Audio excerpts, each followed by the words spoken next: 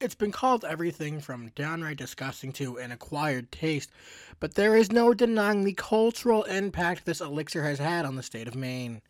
But how did this soft drink from Lowell, Massachusetts become the official state soft drink of Maine? Did you know one of the more popular sandwiches was made in Portland? Also, what on earth is a whoopie pie? Stay tuned because all of this and more will be covered on the Jumping Frenchman podcast, episode 5, Food.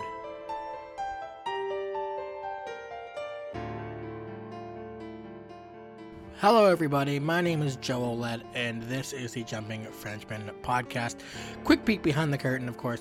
I am the writer, host, producer, and editor of this podcast, and I don't know if you have noticed, dear listener, but the last couple episodes or so have been really heavy, so I decided to take a step back and talk about food, because who can be sad when talking about food? We're going to start things off with a very divisive topic, however. Maine State soft drink, Moxie. Moxie was invented in Lowell, Massachusetts by Union, Maine native Dr. Augustine Thompson in 1884, which makes it the oldest continuously produced soft drink in the United States of America. The first bottle was sold in March 1885 and was patented in July of that year as Moxie Nerve Food. You see, Moxie was originally billed as a medicine and was said to cure things like softening of the brain and loss of manhood, along with many other ailments. It also gave the drinker spunk, and as I am writing this, I'm not quite sure what this means or if my head is somewhere it shouldn't be.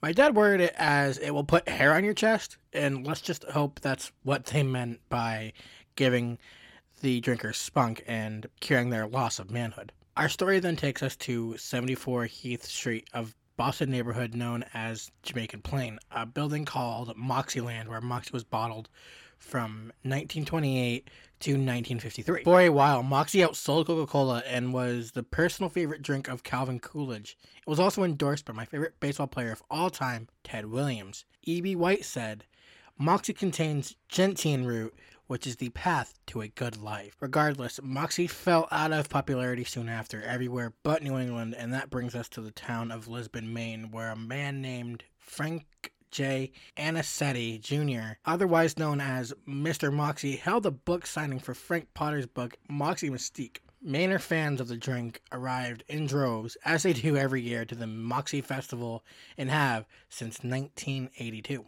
The Moxie Festival is a huge bash, a 3-day party that celebrates all things Moxie and takes place every year in the town of Lisbon. Unfortunately, the festival could not be held the past 2 years, and the organizers could not be reached at this time. Next year, however, I hope to go. Events include the Moxie Recipe Contest, a car show, a whoopie pie eating contest, and of course, a Moxie chugging contest, which honestly sounds both fun and horrible at the same time.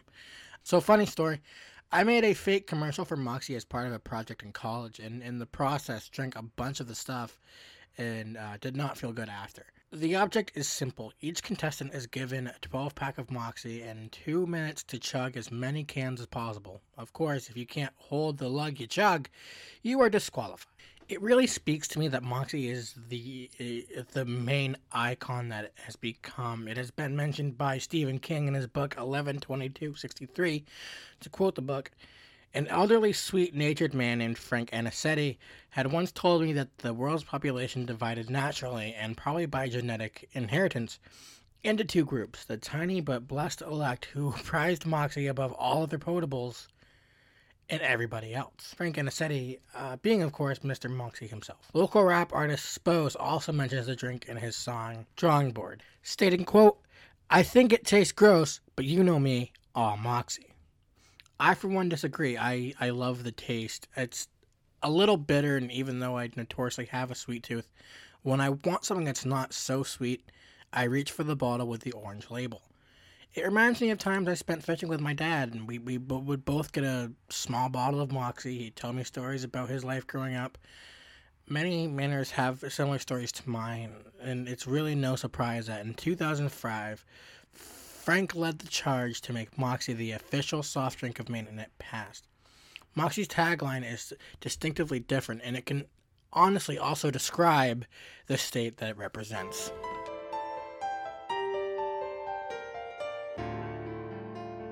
When I started researching for this episode, I didn't think I would get much out of the Moxie topic, so I went searching for other episodes. Of course, I got like a page and a half out of Moxie, which is honestly really good. But as I was searching for other topics, I found out that the Italian sub was invented in Portland. So here's the story.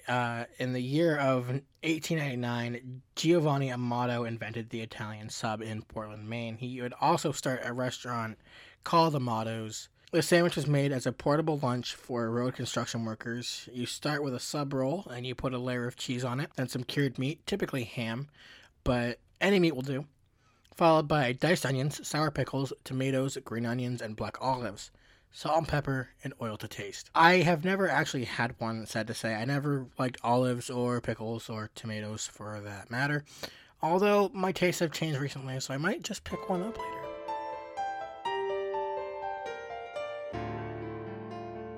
And next we have dessert, and what better dessert than Maine's own whoopie pie, the official state treat. However, it's not the official state dessert, that's blueberry pie, don't get it twisted. The premise is simple, really. Take 2 chocolate cakes, smear a bunch of frosting between them, and there you have a tasty treat. History differs on when it was founded. Some say it dates back to the Amish in Pennsylvania, others say it comes from Maine. Massachusetts, Virginia, and New Hampshire have also staked claim in the origins. Truth be told, I think it did start with the Pennsylvania Amish population and spread from there. Labatti's Bakery in Lewiston was the first to market the simple yet delicious confectionery in 1925. The biggest distributor of whoopie pies currently is Wicked Whoopie in Gardner, Maine.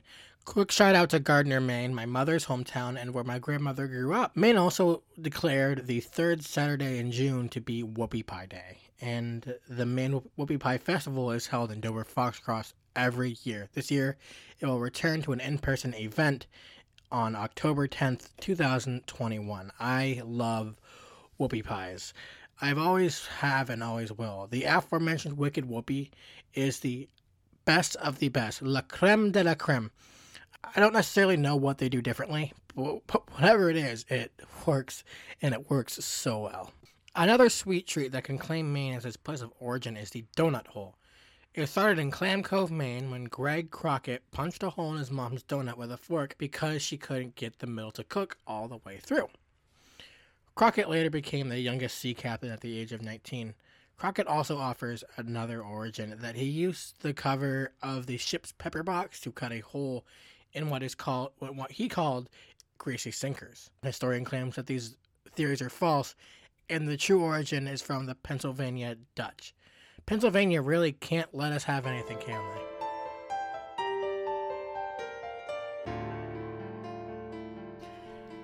And that will do it for this episode. I hope you liked it, and if there's any Pennsylvania podcasts like this, call me. For the comments section, tell me what your favorite Maine treat is. Also, what do you think of Moxie? Do you love it? Do you hate it? Either way, don't forget to like, share, and subscribe. As always, I am Joe Olette. This is the Jumping Frenchman podcast, and I hope you have a wicked, friggin' awesome day, bub.